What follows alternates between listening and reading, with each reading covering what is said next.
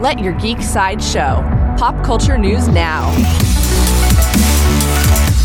Hi, this is Andrew, and here are your pop culture headlines. For fans of Lord of the Rings, Amazon has released a promo for their upcoming series, The Lord of the Rings: The Rings of Power. The promo announces that a teaser trailer will be arriving on a certain date inscribed in Elvish. When translated, the Elvish teaser confirms that a new teaser trailer for the Rings of Power series will premiere on February 13th. New from DC. WB shared more of the music from their upcoming DC Comics film, The Batman. The music, written by composer Michael Giacchino, is the theme of Batman's villain, the Riddler. We'll meet the Riddler when he puzzles the Batman in theaters on March 4th. For fans of fantasy, according to Deadline, Felicia D. Henderson, the writer for Marvel's The Punisher, is set to make a series adaptation of Tracy Deonn's fantasy novel, Legendborn. Deadline reports that the story is quote-unquote a modern-day twist on the legend of King Arthur with a dose of black girl magic.